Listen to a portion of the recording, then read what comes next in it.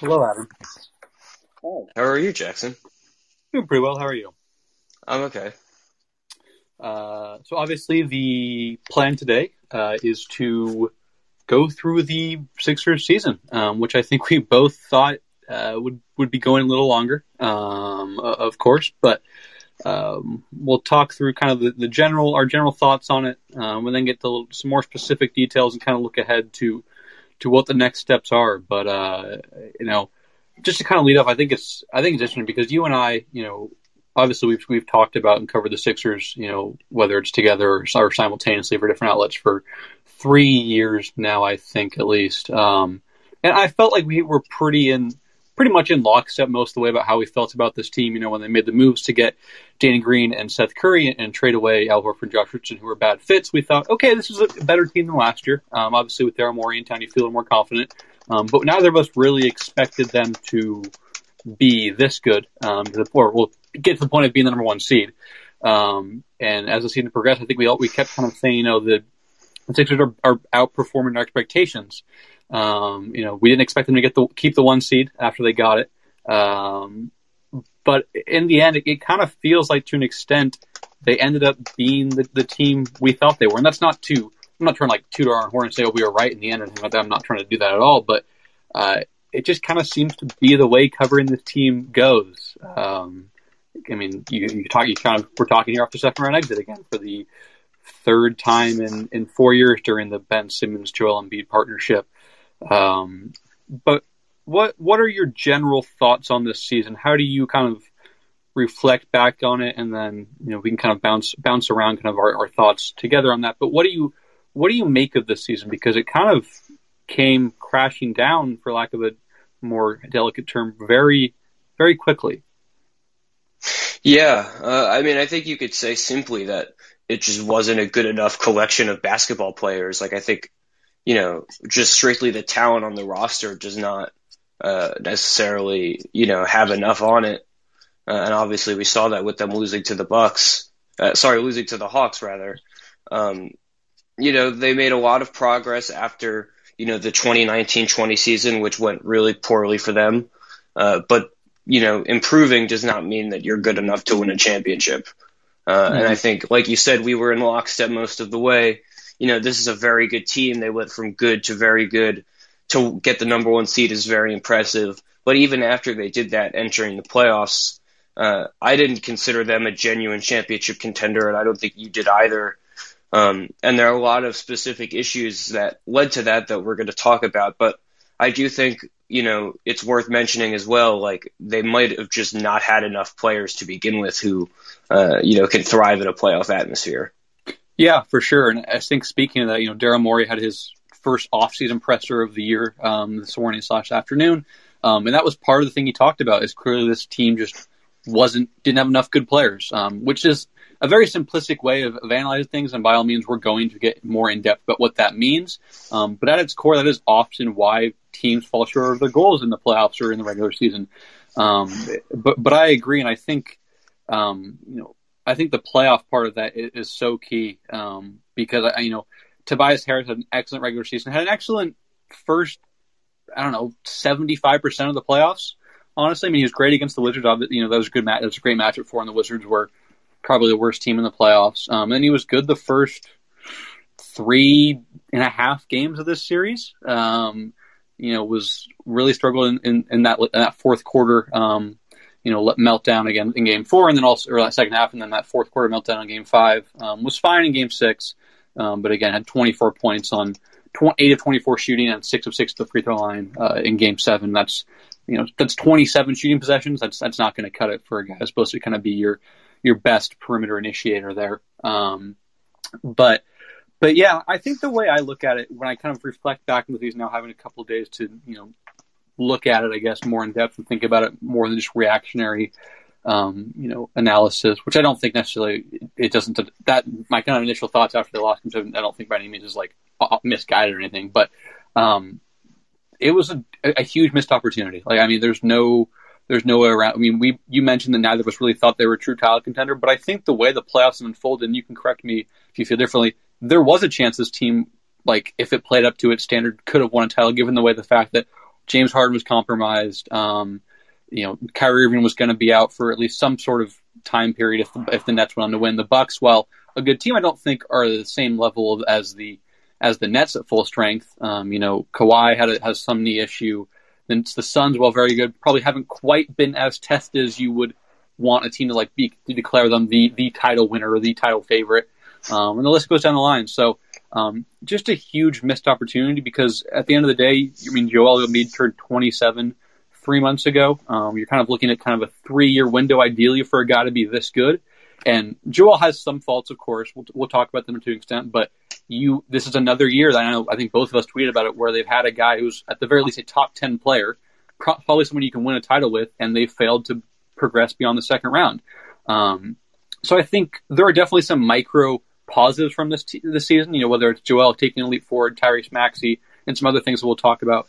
But on the whole, it's really just another season in which, or I guess it's a season in which you have an MVP caliber player and you couldn't progress beyond the second round despite having home court advantage and playing 2.5 games at full strength while the Hawks, didn't have, I shouldn't say full strength because Joel had a bad meniscus, but you had your full complement of players while the Hawks, were without DeAndre Hunter, who was a very key player for them. Of course, he's not the key player, but you had a health advantage, through the early portion of this series, and you couldn't capitalize. So, anything you want to add to that, Adam, before maybe getting into a little more of the specifics here? But that was just kind of my general thoughts on it and kind of why this was such a missed opportunity because of how good their best player was and how the playoffs are shaping up with such a weird season. So many guys, unfortunately, succumbing to injury throughout the regular season and the playoffs.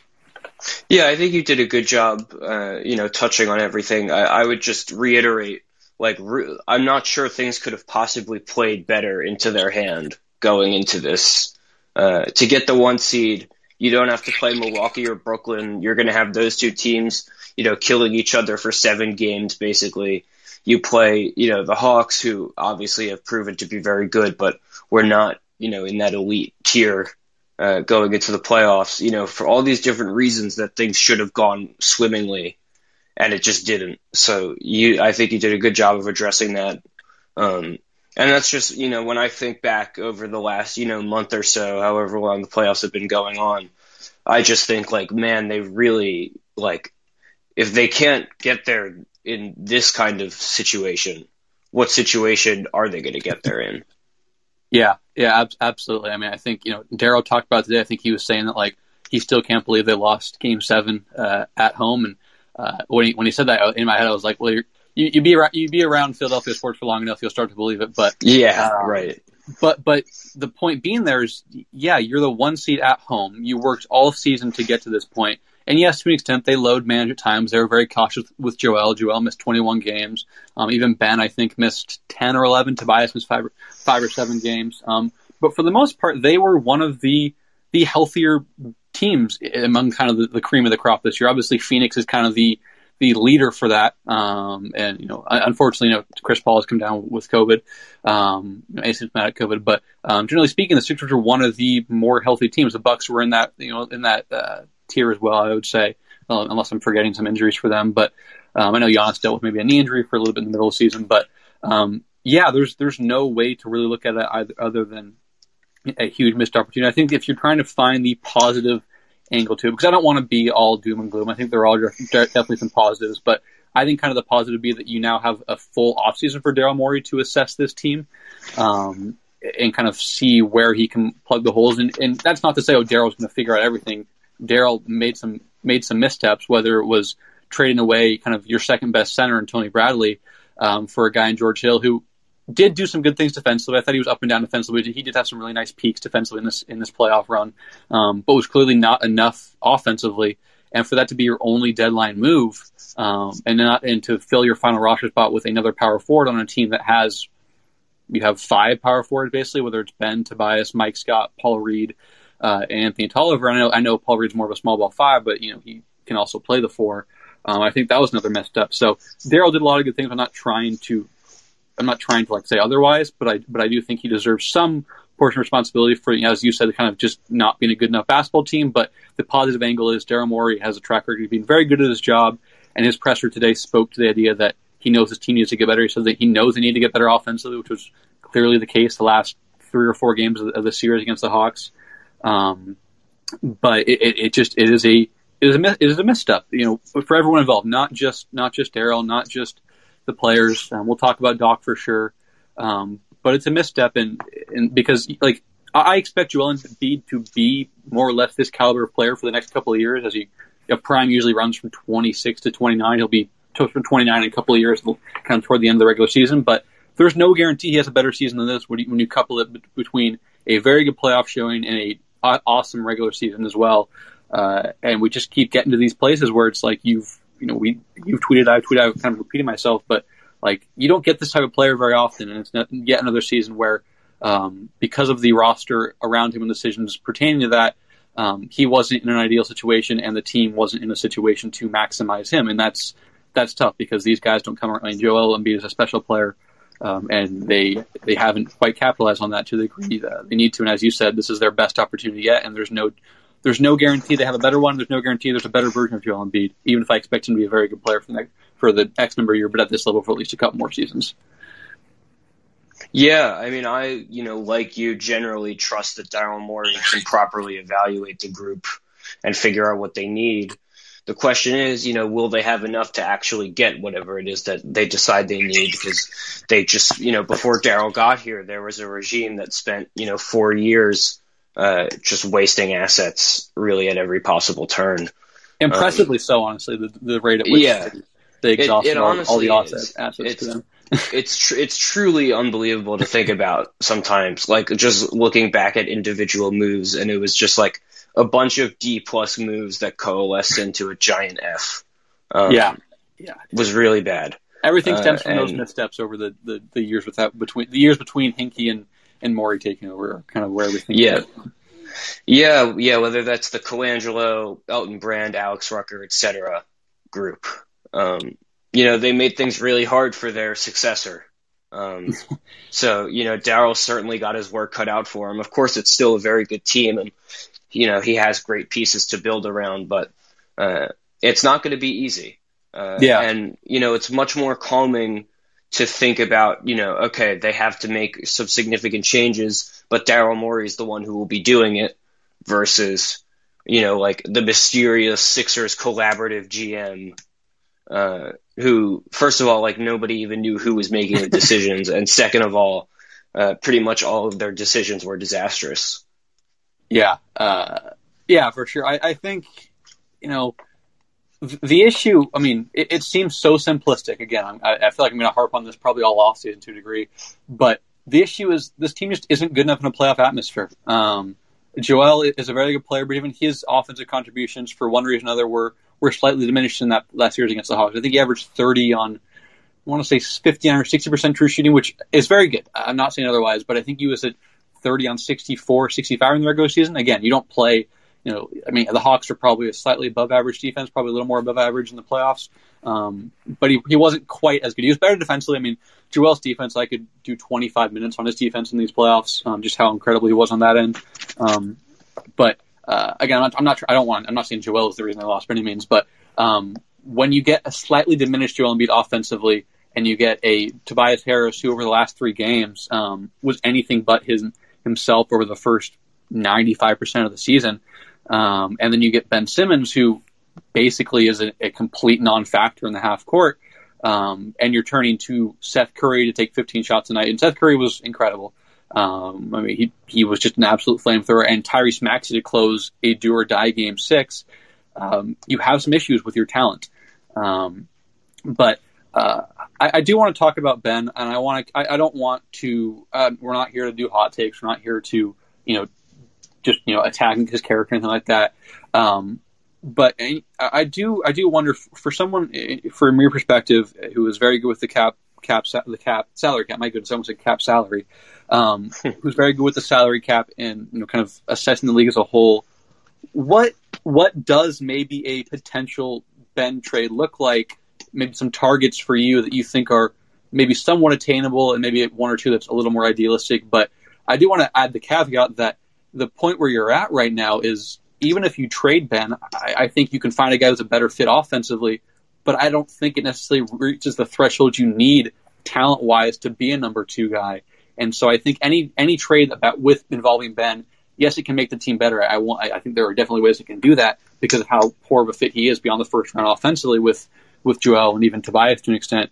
But I need to make clear that you don't have there's no James Harden out there. And I know that some guy will be available who's probably better than maybe the market right now. But you're at a spot where I don't know if the guy you get back or the guys you get back for Ben get you to the talent threshold you need for this team to be title caliber, and that's the issue. But with that being said, what do you kind of see as some realistic or, attainable deals centered around Ben to maybe improve this team offensively?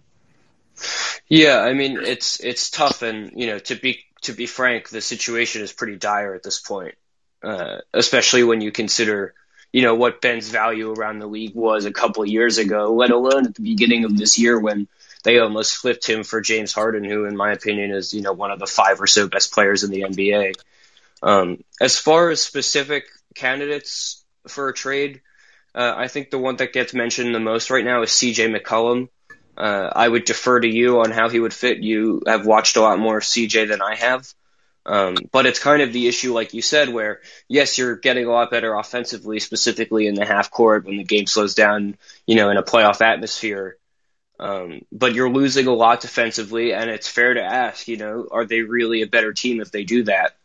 And it's just, I just say this to reiterate, just think about where Ben Simmons is one of the most valuable assets in the league in his first few years because he came in right off the bat and was, a borderline all-star level player really from the minute he stepped on the floor for the first time in 17, 18. And now we're talking about, could they get CJ McCollum for him? And all due respect to CJ McCollum, but, that's very far down from, where Ben's value was before. Yeah, I think speaking of that, I mean, there are differences. Yes, CJ has played in the West, and the West historically has been a deeper talent pool. But you're saying, can we trade our 24-year-old one-time All-NBA guy for I think CJ's 28, 29, for the guy who's never been an All-Star All-NBA guy? And that's not me trying to say that Ben is a way better player than CJ. I think given the way that Ben has severely struggled in the playoffs every year beyond the first round, they're probably in a similar, plane of kind of a similar talent tier. But I agree with you that he really, his struggles have really kind of bogged down his value, on the trade market. I think another guy that makes some sense would be Malcolm Brogdon. He was someone who probably the Sixers fans, he's a good player, but his kind of struggles as a creator would also be frustrating. But obviously he's a better offensive player, than Ben Simmons, and also adds a good amount of defensive value. But I think, the important thing for people to remember, because there's this idea that there's no contract that's untradeable, and I agree with that. But my pushback to that would be, and this is in relation to either Ben or Tobias to an extent. I don't think it's imperative that they move Tobias, but I wouldn't be surprised if they try to explore his market. But my add-on to that would be, yes, no contract is untradeable, but not every contract has utility for you. You can't. The Sixers aren't in a place to just unload a cap guy. They have Joel Embiid as a top 5 player in the NBA or top 5 caliber. They're not in a place to just, let's get off this contract. They're in a place, let's move off of this player who happens to make a lot of money and try to maximize our best player's prime. There's a difference there, right? It's not the Wizards situation where I guess the Wizards did end up, improving. But it's not that situation where it's just trying to, let's get rid of this guy on a big contract. We're going to move this guy not because he's on a big contract, but because he happens to be a poor fit and has a big contract, which I think there's a big difference there, and that makes it really tough. I think, anything else you want to add there, Adam? We can kind of keep talking about some of these things, but yeah, I would just echo your point that they could, in a vacuum, you would probably get more value for Ben Simmons if you were going to take, a few young players and some draft picks rather than, some similarly higher paid player who might help you offensively but struggle defensively like McCollum. But given the spot they're in terms of the timeline, like you're saying, you have to be trading Ben for someone who you think can help you right away contend for a championship. So it makes it, all the more difficult to pull off a trade that actually gives you fair value. Yeah, absolutely. And, Matt Reed's in here saying Buddy Hield, Marvin Bagley, per Bleacher Report. Any deal centered around Buddy Hield, Daryl is too smart to do. Like, Buddy Hield's a fine player, but he's still much worse than Ben Simmons. I don't care. He's one of the best off-ball shooters. He can't really create for himself. He's a poor defender. Like, I'm not trying to tear into Buddy Hield, but anything with a Buddy Hield-centric return would not be anything that helps the Sixers. They'd probably be a first-round out next year if that was the best player they got back in return for Ben. I agree, by the way. So I'm not trying to just attack Buddy Hield, but I've seen that floating around a lot, whether it's in a couple articles or on Twitter, and I think it's just silly. So I won't even entertain those. No, I guess I just did entertain it because Matt talked about it, but I wanted to get my general thoughts on it out of the way. And I will not talk again about Ben Simmons to the Kings if Buddy Hield is the main package back. But the other guys, I think, the other guy that makes some sense is Zach LaVine. And I think the question there is what version of Zach LaVine? I think Zach LaVine help a lot, especially for a guy who can shoot off dribbles, a very good off-ball shooter as well, can get to the rim. But I am curious, what version of Zach LaVine are you getting? Are you getting the one who was a borderline All-NBA guard before he dealt with COVID this year, or are you getting the one who was a very good scorer but very limited defensively and with some playmaking issues? I lean more toward the former because he finally has NBA caliber coaching, and he would still have that with the Sixers despite all of Doc Rivers' flaws. So, but I don't know what the deal looks like there for the. I guess what helps in that sense is that if you're doing that, the Sixers do have a couple of young guys who are intriguing. With Tyrese Maxey, Matisse Thybulle, and the Bulls wouldn't have a ton beyond that. I'd feel bad for Nikola Vucevic. He'd be back in the same situation again, but. I don't know if the Bulls are willing to, part with Zach LaVine, given the fact they just traded their first round pick. It was protected, but for another, all-star. So, I think that's probably your right now your best hope, honestly, in terms of the top player or the top individual guy back. But my other issue too, and we'll talk about Doc. But the issue is if you try and find some sort of talent upgrade, you're probably going to have to attach a player or something like that. And Doc has shown a willingness to play very deep into his bench, and that, in some cases, it'd be okay, you just trade a couple of bench guys along with your all-star player, and you're fine. You shorten the rotation, but Doc hasn't shown a willingness to do that really anywhere, and so I think that is a concern when you look at it from a playoff lens. But any other players that you think might be, either idealistic or maybe somewhat attainable, whether it's whether it's this offseason or before next year's trade deadline that maybe I missed or that you had in mind? Yeah, I think we just talked to each other enough, or too much, I guess, because the other two names I was thinking were Malcolm Brogdon and Zach LaVine, who you brought up both. I've never been, a huge LaVine guy, as you know, but he just averaged 27.5 points a game on, I think, 63.4% true shooting or something in that range. Pretty ridiculous number for a team that was still devoid of a lot of perimeter shot. Yeah. He was to some extent left alone as far as creation goes, and had an incredible scoring year. I've never been a huge fan of his decision making or his defense, but the offense is so good with him that that probably is just the best case scenario. Is you have a top 5 or so player in Embiid, and then you have this awesome perimeter scorer who's your second best player, and that would obviously take some of the load off of Tobias Harris and Tyrese Maxey and Shake Milton and all these guys who probably have a little too much on their plate right now.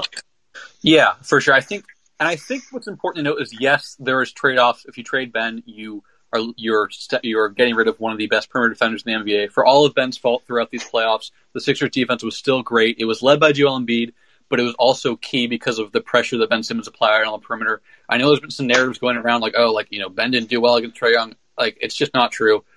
Maybe some other guys did. Maybe I don't care about matchup data. I watched all the games. I know Ben did a good job against Trae Young. Yes, Trae got the best of him at times, but he and Joel were great there. But anyhow, sorry, just kind of a tangent. But the point being is that, yes, you sacrifice kind of some defensive ceiling, but I think the path for the Sixers to contention would be to rather go from a top 2 defense with a top 15 offense would be if you get a guy like LaVine or McCollum or Malcolm Brogdon. And Malcolm Brogdon's the best defender among those 3 guys that we mentioned. You would ideally have a top 5, top 6 offense and the top 10 defense, because the fact of the matter is, you're going to be a very good playoff defense when you have Joel Embiid. It's just the reality.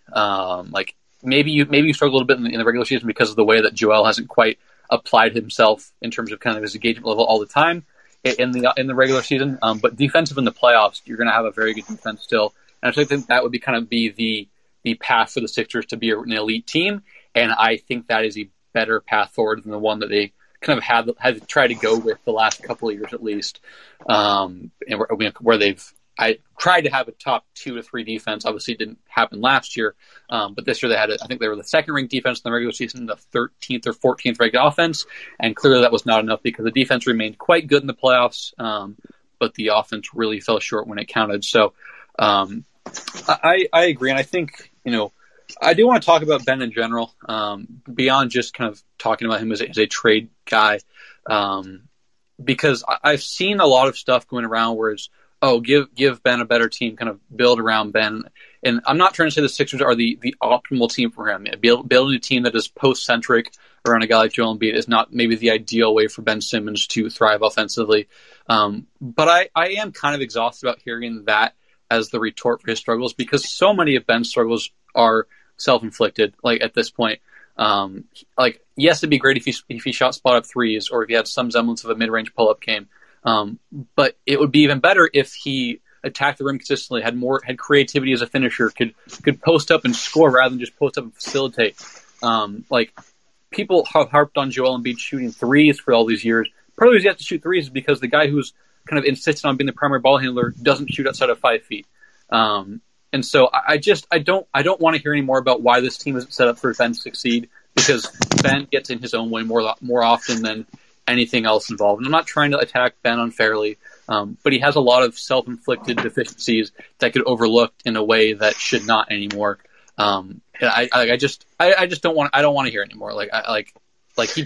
He runs pick and rolls, dribble handoffs, and he just stands there, doesn't roll the basket, he doesn't crash the glass. He's inconsistent when he sets screens. He can't really finish with his left hand around the rim, and everyone knows it, so they funnel him to the right side. Just watch 15 games of Ben where he's struggled, and you'll understand kind of what I'm getting at here. And because it's way more than anything the Sixers roster construction, especially this year, has done. But what do you kind of feel about Ben as a player at this point, and kind of where he needs to improve to kind of reach his quote unquote potential, and maybe the misguided understanding of who he is as a player offensively? First of all, everything you said, I echo 100%. I think it's worth pointing out, not only does Joel Embiid have to take a lot more threes than he should to placate for Simmons' weaknesses, but really the entire team is built with Ben in mind, not Joel. And that's why they signed Al Horford last year to be a backup stretch 5, even though it made Joel's life much more difficult. They let Jimmy Butler. I would note this year it was built more for Joel, but in previous years I definitely agree that it was catered toward for Ben. But I agree in general. Right. What I'm getting right, exactly. I should clarify. I mean more so the previous front office that it's worth noting drafted Ben, did not draft Joel. Now that Daryl's taken over, I think they have the right priorities in mind, building around Joe. But it's been a lot of years of, Ben Simmons, play him in small ball, put him with shooters and play up tempo. Like you said, a team that's entirely built around Ben Simmons is just not going to be good. We've had this conversation many times, Jackson, but I look at it and it's like, why is it that we are supposed to assume he could lead a team on his own when the Sixers still have never been able to survive Joel Embiid being off the floor? If Ben could just take these units and go steamroll people the way that, I think people look back at the end of the 17-18 season and that winning streak they had after Joel got hurt. If that was not just a flash in the pan, we would know it by now. Mm-hmm. And we just haven't seen it in the years since. He can't even, and this is not solely on Ben, it's also on Tobias and the coaches and the rest of the roster. We've seen the Sixers continue to trot out lineups that, feature what you would think is good personnel even without Embiid, and they still struggle mightily. Yeah. It's funny you say surround Ben with shooters. Do you mean maybe putting a 45%, 41%, 39%, and 38% shooter around him this year? Exactly. Exactly.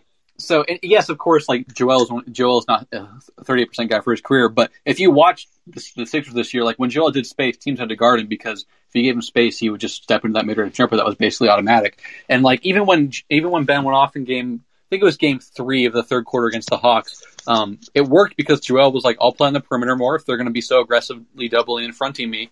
And so, like, I'm not trying to absolve Joel of all his issues. Like, yes, 21 turnovers the last 3 games is like pretty ridiculous. I think it is more though an indictment of the fact that he had run so much offense through him because Ben couldn't do anything and Tobias was struggling. So, I just think it's weird how like Joel Embiid is clearly the team's best player, and like for anyone who has like, I'm not trying to take shots at anyone in like directly, but for anyone who's watched them long enough, he's been that way since Ben was drafted.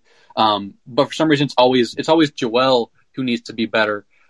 Whereas Ben is just a victim of roster construction, where I would argue that it should skew more the opposite, even if both should be better in certain ways and aren't maybe in ideal situations. But it's just the shooting idea is so funny to me because of the fact that the Sixers had 4 guys who commanded gravity off the ball this year beyond the arc. And yet Ben had like his least good scoring season. Maybe, I mean, I didn't say in context, obviously his rookie, I think was maybe a little bit worse. But he was a rookie. And so, yeah, I don't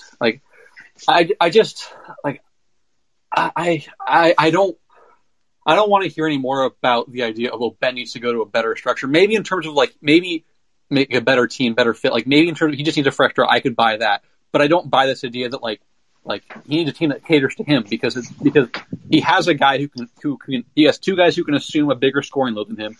3 by the time the playoffs roll around, and Joel and Seth Curry. He has a dominant interior defender that he can pair with defensively. He has a guy, a pull-up shooter in Seth Curry, who was, Seth and Joel had a pretty nice 2-man game in the regular season, or in the postseason. I think it kind of was even better. There are just enough pieces there for Ben to be a better player than he is, and I don't think that is baked in enough to the general narrative around him. So Ben Simmons is a very good player. I don't want to be too hard on him. He had a very tough playoff run offensively and down the stretch, of course. But I just think when you analyze who he is, it has to center more on his own shortcomings more than anything the team puts around him, because he is in a pretty dang good spot to thrive offensively, but doesn't because of his own limitations at this point. Yeah, I couldn't have said it any better. Really, everything you said, I would echo. And I'm not even sure I have anything to add because I think you touched on it all pretty effectively. Yeah, I would say if we're maybe shifting back to trade packages quickly, I know one that's maybe been tossed around a bit is Michael Porter Jr. I think that would be a really interesting one, honestly. You would lose a lot defensively when you go from Ben Simmons to Michael Porter Jr., but you'd gain a lot off-ball offensively, of course. Like a lot comparing Ben Simmons to Michael Porter Jr. Would be a pretty ridiculous upgrade as an off-ball player offensively. I know that's one that's tossed around. I don't know if Denver would do that. I probably would not do that as Denver, given the way that Michael Porter Jr. has grown.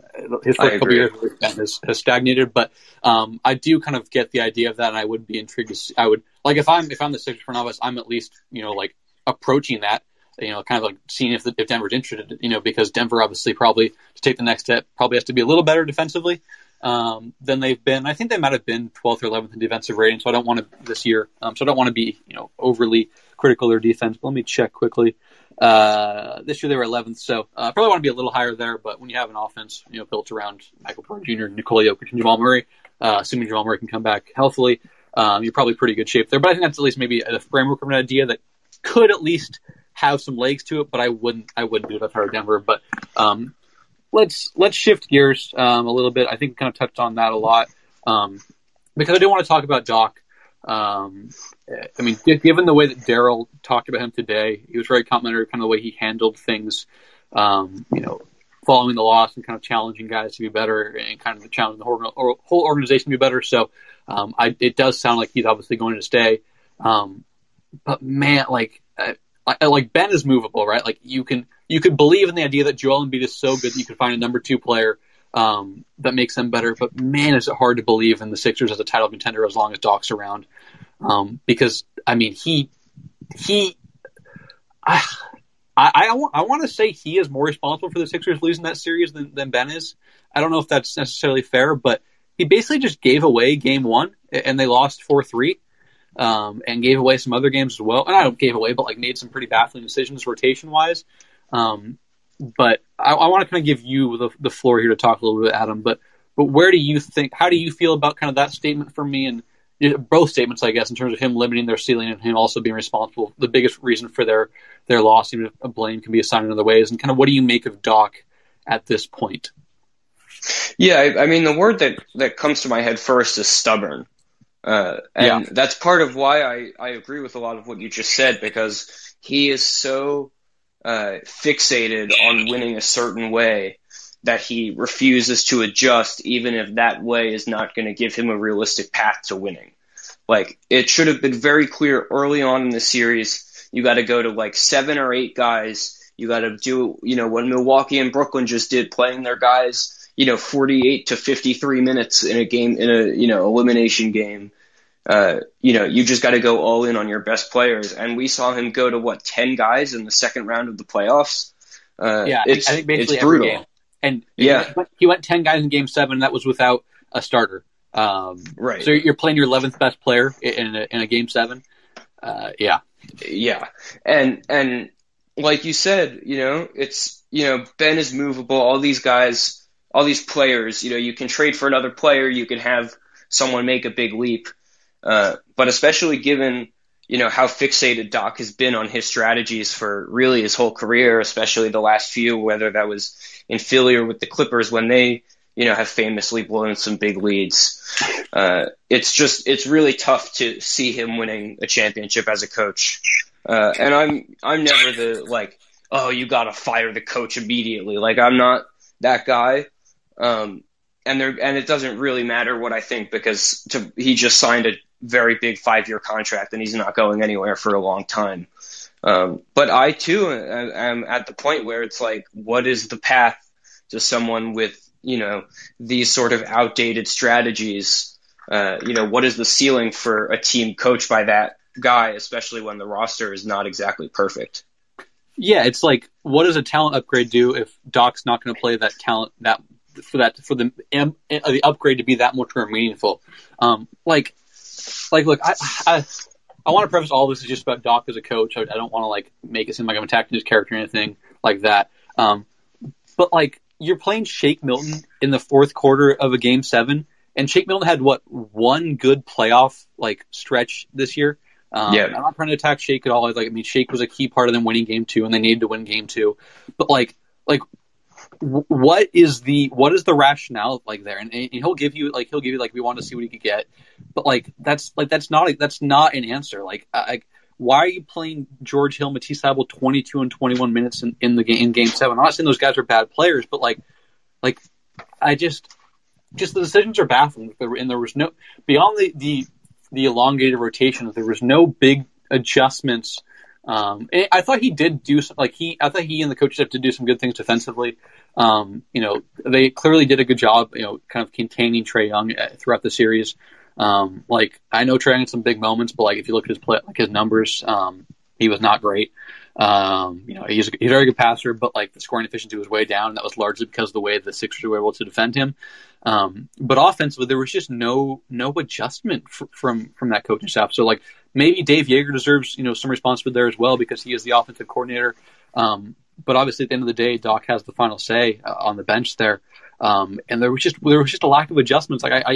I guess the big adjustment they made was let's give the ball to Seth Curry guy, who is a flamethrower right now, which I feel like most of us could do. Anyone I'm not trying to say that coaching's easy, but if Seth Curry is at 80% true shooting in the playoffs, you're probably going to run a little more offense for him. It's a fairly basic adjustment there. Even then in game 5 when they imploded, Seth Curry had freaking Lou Williams on him, and they just went away from it. And Joel was clearly laboring a little bit there, and it just is so baffling. I don't know how you can feel confident. Ben could be on the team. If I was trying to say what would improve the Sixers' odds more next year, whether it was trading Ben Simmons or finding a new coach, I think it would be finding a new coach. I think Doc is a fine. Ryan is saying he's an 82 game coach. I think he's a fine 86 game coach. I want to give him a first round kind of there. But I don't know how you can feel confident in this team, regardless of the personnel, unless you just have ridiculous talent. Because of the way that Doc handled this playoff run. And it's good he played Tobias 45 minutes and played Joel 41. I don't think you can go much more than that for Joel without really risking him being just absolutely dead tired, and even then he was still fairly compromised offensively. But like, why is Seth Curry only 31? I guess Seth Curry had 5 fouls and he was struggling defensively, but still, I think you should have played Seth more in some of these games down the stretch. Like, I just am baffled throughout the series, and I was very vocally critical of him, and like at times in the first part of the playoffs, I was complimentary because I thought he did some really good things. Whether it was riding the hot hand off the bench or things like that. But when it really counted, he couldn't be relied on. And this is a long-standing issue. I don't think it's coincidence that Doc I think he now has the most losses in NBA history as a coach with a chance to clinch the series. I think I saw that. That's I think correct. It's 29. I want to say, which is just ridiculous. So, I don't want to be all doom and gloom about the Sixers, but I find it really hard as someone who covers a team to be confident in their playoff chances, largely because of Doc and his history there, far more than Tobias' struggles as a creator when it comes crunch time, and Ben's kind of inability to really foster an impact offensively, which, yes, those are key issues in the Sixers' demise this year. But when you're losing games, like when the margin is so thin, like yes, Tobias and Ben struggle, but like I'd rather play them than give like Matisse Thybulle, George Hill, Shake Milton, Dwight Howard minutes. Like I'd rather roll with the guys who got me here than the guys who were like riding the train with everyone else. So.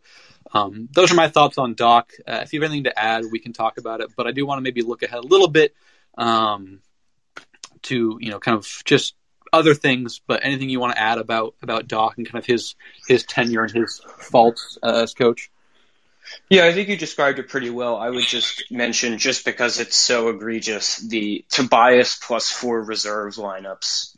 And it's one thing in the regular season to have, one of your better players lead second unit lineups, get your starters some rest, okay. In the playoffs, let alone in the second round, and in a series where for most of it they were trailing, to be continuing to go to these lineups and watching them get killed over and over and still going back to them is just unbelievable to me that he did that.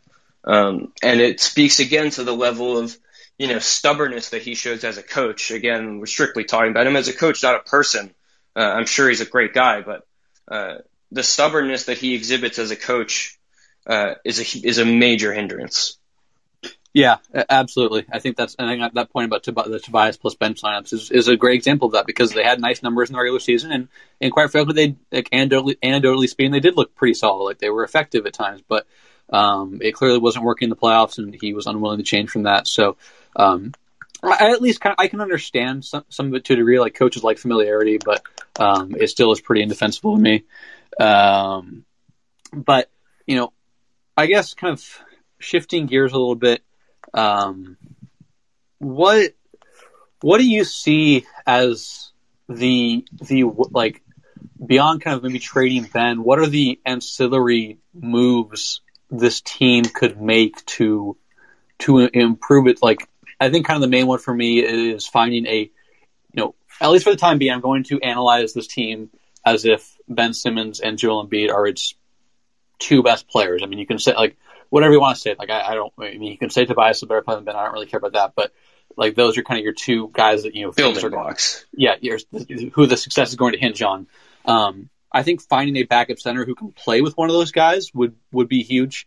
I think that was honestly like probably the biggest blunder that Morey made this year, because I wasn't there. I can't speak to maybe how those negotiations went down when it comes to the James Harden or Kyle Lowry potential deals. But I think not finding a center who works better with Ben was really an issue. And you talked about kind of Al Horford last year and how that, like, I'm pretty sure Al Horford and Ben had pretty good numbers together last season when Al was the backup 5, and that worked because Al could space the floor, and he could also kind of be a little bit of a passing hub there. You get to Dwight Howard, and Dwight was fine in the regular season, but in the playoffs he was just kind of a disaster. And Dwight is another thing. He can't space the floor. You don't want him dribbling. You don't want him to do anything like that. So that's my biggest priority. If this is the team, this is kind of who they're going to put their, championship hopes on in terms of the personnel. That's where I would want to go, is finding a more complimentary center for Ben. I think that would help, and I think that would just be just more shooting off the bench. I think would help too. But what do you kind of, I guess, identify as ways for this team to upgrade its talent and kind of cohesion that doesn't involve making some major move, necessitating a trade for your 3-time 24-year-old All-Star. Yeah. First of all, I agree wholeheartedly about the Dwight Howard stuff. Dwight obviously is like a quality backup center in a vacuum, and to have him on a veterans minimum contract is fine. But it always seemed weird because, like, of course, the whole idea is Embiid and Simmons don't necessarily fit perfectly together on offense, so you kind of tailor certain lineups to each one of them and you stagger. But Dwight Howard made even less sense next to Ben Simmons. So that was something where, as it happened, I was a little confused by it. And I agree that that was one of their bigger blunders. Of course, if they could have traded Ben Simmons for James Harden, all of a sudden Dwight Howard as the backup center makes a ton of sense. But that's neither here nor there at this point. You probably don't have many issues with roster construction if you have James Harden, Joel Embiid, and the A's. Right, which, like, you know, I don't know if we're going to talk about this or not, but I think the turning point of the season was when they didn't trade for Harden. And, of course, they were still a great team. And, you know, they earned the 1 seed. But to me, when they let Harden get to Brooklyn, and who knows, you know, I say who knows if Brooklyn just really had the more intriguing offer or what. But when they had a chance to get James Harden and instead he formed a super team in Brooklyn, you know, to me, that was when I said, okay, like, this is not a championship contender. So, you know, that's a bit of a tangent, but just my thoughts on that. I think the other thing is, like, really some reliable guard play would be nice. And I guess the hope is that that's going to come from the second year of Tyrese Maxey, who, of course, like, in big moments stepped up. I wouldn't mind if they went and got some sort of veteran guard and they and Maxey kind of duked it out for some minutes, or you go small a little bit more. But, you know, when Ben Simmons is your quote-unquote point guard, you don't really have a point guard because that's not what he does. Yeah, and I think the one point I would, you know, and Daryl talked a lot about this today in his pressers, kind of improvement, whether it's internal, external. I think the hope could be is that a full offseason for George Hill to get healthy, regain his form, because I think they can guarantee his contract sometime in the summer because he does have 1 more year remaining. I think that, you know, that could be a hope. I wouldn't want, you know, if I was the Sixers, I probably wouldn't rely on that as my only upgrade, but I do think there's a chance that George Hill's a much better player last season because, to be fair, George Hill is a much better player than we saw this year. Yes, he has aggression issues kind of at all times as a scorer, but not to this degree. And so I think that would be the one place you could maybe kind of argue they don't need to hunt a ton because you could get Maxey in year 2 and then maybe George Hill with a full offseason in time to, you know, get fully healthy and kind of learn the entire offense and defense there. But if I cut you off, kind of continue to keep going. But I just want to note that I think that is one thing that we could see as a way they improve is with George Hill kind of fully assimilating to this team. Yeah, I agree. I was pretty excited when they got George Hill. It's always someone who I thought would be really useful for the Sixers. And he did have some nice defensive moments in the playoffs, as you mentioned, but the offense really all year was pretty disappointing from him. I think, I believe it's about $10 million that he's owed, but if you cut him before the offseason, it's only $1 to $2 million, I want to say. I might have the exact numbers wrong, but I think even with him struggling, you should keep him just because worst case scenario, you use him as a medium-sized salary and some trade at the deadline next year. But I've been burned by it over the last few months, but I still do maybe George Hill is just past his prime now and is not the same player that he once was, but I do think he can be like a legitimate help to this team. He is this guy that for so long has been thought of as this like really easily portable two-way guard. If maybe they don't even have to sign a guard to duke it out with Maxey. Maybe you just play Maxey and George Hill together, and that gives you, the improvement at guard that you need. Yeah, for sure. And I think the one thing I would like to see also is a little more size on the bench on the wings. They were so small. They were running. When they did their all bench lineups, it was 4 guards. When their tallest one is 6'5" Matisse Thybulle, who's slighted frame, who has a long wingspan, but still kind of a little bit less bulky than you'd like. And then Dwight Howard and Dwight. Dwight is small. I think when they did pre-season measurements, Dwight was like 6'9", and Ben Simmons was like 6'10 and a half, something like that. Yeah. And so I would like to see a little more size from them on the wings, and that could help off the bench. Obviously, they have the size on the wings currently in the starting lineup with Danny, Tobias, and Ben. But off the bench, they were smaller. Like I think that was part of the issue, is that I think this bench's success was often matchup dependent, and I think kind of having a little more flexibility there would help. Again, maybe it's not ideal to encourage Doc to play more bench guys, but I think if you're kind of trying to find a way back for this team to continue, be the 1 seed again. That could be a regular season tweak and help, rather than trying to rely on 4 guards all the time, who are kind of thrust into different positions and roles at times. But that's the other thing that came to mind for me. But I mean, I think the bigger, the big things, obviously, like who. I guess to ask you, like, who would you deem as kind of, if you're trying to like power rank guys who are, untouchable all the way to, should be let go, should be traded. Like, how do you, I don't want, you don't have to list every player played this year, but like, who are kind of some of the key guys in those tiers for you and how you view them this year as kind of the front office heads into a key offseason, especially based on the way Daryl spoke this morning? Yeah. I mean, obviously Joel Embiid, you keep under every possible circumstance. Tobias Harris, it doesn't even matter if I would trade him or not, because that contract is not getting dealt anytime soon. So like Seth Curry's under contract for two more years at a combined, I think like $16.3 million over that span, which is obviously like one of the better value contracts in the league, rookie deals aside. Danny Green is a free agent. Yeah, Danny Green is a free agent. And to me, that's the big one this offseason. Mm-hmm. I know he frustrates a lot of people. I get why. It sucks when he's on the downside of being a streaky shooter. And he got blown up by Trae Young.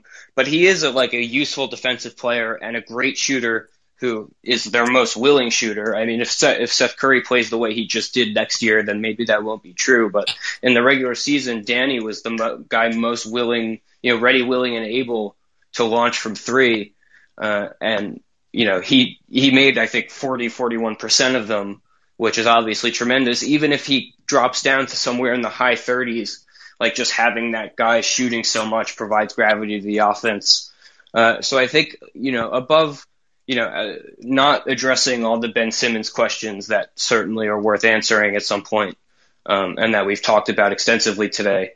I think the biggest thing might be just bringing back Danny Green and running back at least 80% of this starting lineup, because it was a very good unit. Yeah, I agree about Danny. I think obviously the shooting helps too. And one area I think they really missed him that I talked about after Game 6 with Nikias is he's their best entry passer too. And I think that was part of the reason Joel struggled a little bit, is because the other guys just weren't quite as capable of making those entry passes. And Danny kind of taps into his history as playing alongside post players, whether it's LeBron, AD, Kawhi, Tim Duncan, LaMarcus Aldridge, and that really helps him with Joe. It's a subtle skill, of course. That's I'm not saying that bring back Danny Green because he's a good entry passer, but I do think it's something that he kind of beyond the spot up shooting and the off ball movement really helps complement Joel offensively. But with Seth, yeah, I mean, I am curious to kind of see what sort of player Seth is next year. Because, yes, of course, he's not going to be this. I mean, I'm going to pull up his numbers here quickly, get the final tally on them. I know I've been updating throughout the playoffs, some of these streams, but final tally for Seth in the playoffs, 19 points per game, 58% from the field, 51% from 3, 79% the line, which brings him to a sterling, drum roll here, 72.7% true shooting. Of course, he's not that good. But he's a very good offensive player. And I think I'm curious to see where he levels out next year. Do we see kind of some more of this offensive aggression to where he's a 14 to 15 point per game scorer, than maybe the 12 to 12 and a half he hovered around this season? And to that point, I don't think he's someone who should be moved unless you're getting a significant talent upgrade. Like, I'm not going to put him untouchable because he's a low level starter, kind of a mid range starter. But just kind of given how little he makes, and how good he is and how well I think he and Joel's two-man game really blossomed in the playoffs, especially. Like in that Game 5, just kind of the way he and Joel are flowing into two-man actions was reminiscent of JJ and Joel a little bit, in a way that I don't think we ever quite saw throughout the regular season. Like we saw flashes of it with Seth and Ben and Joel, but in that Game 5 I really thought they kind of hit their stride, and I'm curious to see with another year to develop chemistry, what that could look like for Seth, and obviously even more time away from COVID, because I think he's about 5.5 months removed from contracting it now. So he's a guy that I would really only move if I feel confident that I don't want to with George Hill's case, it'd be nice if he just played better, and he would help the team. But he's not a guy I'm like you can only move if you're making a significant upgrade. Like the fact that he makes, I think you said like $10 million. I think if his contract is carrying. Oh, geez, I just got a phone call. But I was saying the fact that he only, the fact that he's a guy that I think you can lean more toward. It's good to keep him, and if he plays better, it's great. But it's also nice to have this sort of player who has a sizable salary. I'm not trying to reduce George Hill to a salary by any means, but I'm trying to articulate the difference between keeping George Hill versus Seth Curry.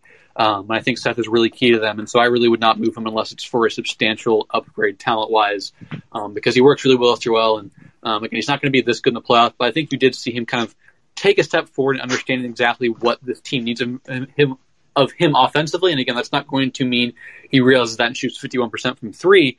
But there were times throughout this year, and I know you and I have talked, and I've talked to the people on streams, that his offensive aggression was a little bit lacking that hurt the team, and that wasn't the case in the playoffs. So I think he is a great guy to kind of keep around. But I agree about Danny. I'm sure, we could honestly talk for 2 more hours, but the one guy I do want to ask about is, where do you stand on Furkan? Because he is a free agent. They have his early bird rights, if I'm correct. But where do you stand kind of re-signing him? Where would you put that on the priority list, or kind of maybe deprioritizing? Yeah, this is actually because I'm an insane person. This is something I've been thinking about for the last few weeks. Actually, is what happens with Korkmaz. I struggle to gauge what his market will be. My guess is it's somewhere in the $4 to $7 million range, depending on the team. Because to have a legitimately very good shooter coming off the bench, especially one who's 6'8" and can dribble a little bit, is obviously valuable. The interesting question to me with Furkan is, can you get 85% of Furkan from Isaiah Joe next year at a very small fraction of the price? To me, if you can bring Korkmaz back, probably on a 1-year deal, I would do it, because he's just very clearly a reliable regular season rotation player, and that's worth having on a 1-year deal. But if someone is going to pay him over multiple years, and it would just further gets you close to that $8 million number with Seth Curry, and it just makes things even more hard for you to be flexible financially, I wouldn't mind either trying to find someone else, the same way the Lakers just found Ben McLemore.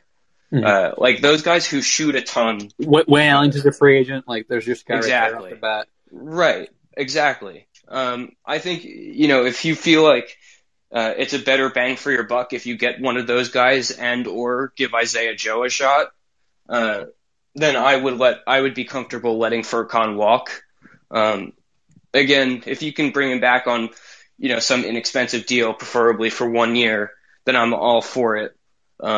But I do think there's a chance that there's better value out there as far as, I don't mean to denigrate Furkan calling him this, but like a unitasker where he's really just got one thing that he does. I think generally, unless they're so elite, at a JJ Redick level, at a Seth Curry level, at their one skill, then it probably is for the best to not pay those guys.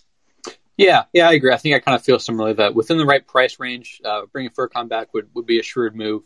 But anything, I think honestly, anything more than 1 year, 5.6 or something like that would be anything close to Seth would be not what they should do. And again, yes, Seth is on a deal that is well below his value, but I think it's kind of being shrewd there. But yeah, you got a guy you got Wayne Ellington, who's so smaller than Furk. I do think there's something to be noted that Furk is a bigger player, than some of these off-ball shooters that I'll talk about throughout kind of whenever we get closer to free agency. But I do want to get your thoughts on him, because that's something someone asked me today about kind of where Furkan stands in terms of being re-signed, and it kind of came to my mind there. But I do kind of, maybe just to close here, because I do think we've talked a lot about the flaws of this team, and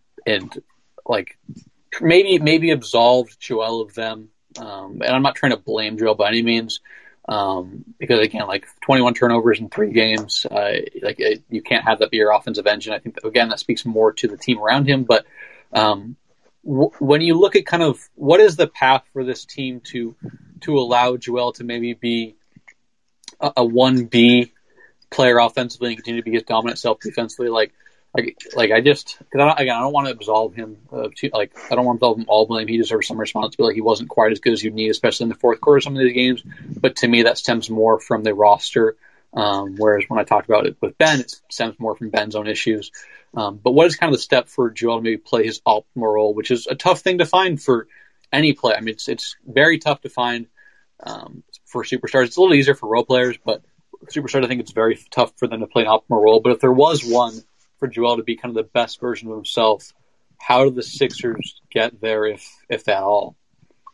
Yeah, I mean, it's really tough at this point, and I think, the only realistic path is if you can get a very high-level shot creator on the perimeter, and that you would probably need to trade Ben Simmons to do that. Like, if you get Zach LaVine, and you offensively, he's your 1A, Joel is your 1B, and Joel is still dominating on defense, like, that is going to be a really excellent team, especially considering all the role players they have around them. So, that, I guess, is the path, but my real genuine answer might be, they blew it 2 years ago when they let Jimmy Butler walk, and then they blew it again several months ago when they didn't trade for James Harden. You don't get many chances to get players that good, especially ones who are, almost exactly what you need. So, they very well may not get that chance again. And hopefully Ben Simmons is their ticket to some guy, whether that's LaVine or Brogdon or McCollum or somebody better that we don't even think is available. And then they can get there. But, there's no way to say for sure that is even possible anymore. Yeah, they got one of the top 12, 13 players in the NBA, and they had a chance to get one who's even better, and they didn't. Those opportunities don't come around a lot. So I tend to agree. I think the one kind of optimistic thing for any fan base, honestly, is that the NBA moves really quickly. And so I bet the next guy the next superstar, megastar comes available, or next mega offensive talent, is probably someone that we don't really have on our direct radar right now. But I agree. I do wonder, when you mentioned Ben, if they do, it just kind of came to mind as you talked about this. If they maybe try and they hold on to Ben and maybe kind of let him maybe recoup some of his value with a strong start to the season. Now, I probably wouldn't do that. I would feel risky about kind of letting Ben Simmons play determine things for me, kind of given just how mercurial he's been the last year or so, honestly. I mean, he was up and down all regular season too. But I do want something they might consider. So just kind of keeping on radar for people like Sixers fans listening, if they just wholeheartedly expect Ben Simmons to be traded sometime between now and training camp in late September. I wouldn't be surprised if maybe the market for him is a little lower than the front office prefers, and maybe they try and let Ben get back to his all-star ways in the regular season. And, I don't want to say trick a team, but maybe kind of entice them a little more with his regular season play than kind of having the lasting memory be of his offensive shortcomings in the playoffs. But I appreciate you coming on, Adam. I hope for everyone listening we were insightful. Kind of tried to recap things as objectively as we could. Very much a weird year for the Sixers. Like I said, Adam and I were pretty much in lockstep the entire about how we felt about this team, and they kind of pulled us in right at the end where we felt like they could maybe win a title, and then of course they let go of the rope, and here we are on June 22nd recapping another second round loss. So Adam, give yourself a little shout out. Where can people read your work? Where can they follow you? Where can they listen to your content? Yeah, at Sixers Adam on Twitter, writes to RickySanchez.com, and the Burners and Basketball podcast, which is on all podcast platforms. Make sure to listen to Adam's work there and read his stuff. Follow him as well. I'm sure he'll have a bunch of off-season content. I feel like free agency and the salary cap stuff is always kind of your favorite time of the year. Oh yeah, it's my Super Bowl. So he'll be kind of your one-stop shop for that sort of stuff. Definitely will not be my forte. I'm sure anything that makes me sound smart when it comes to the cap that I talk about here will probably come from Adam or someone else. So, but I appreciate everyone for hopping on today. The plan moving forward for the next few weeks will be to do some player reviews throughout the season, from the season. Then we'll get into some draft talk as well, of course. But kind of a weird time for now, so I'm still kind of trying to plan out my definitive next steps, but expect some kind of player grades and whatnot Obviously, the more important players will get longer streams. Other ones we grouped into 5 or 6 players in one hour long stream or so. But I'll probably be back on Thursday, talking more Sixers stuff, talking off season. But as always, appreciate Adam coming on. Appreciate everyone for listening. Until Thursday, stay happy, stay healthy, stay safe. I will talk to all of you again soon.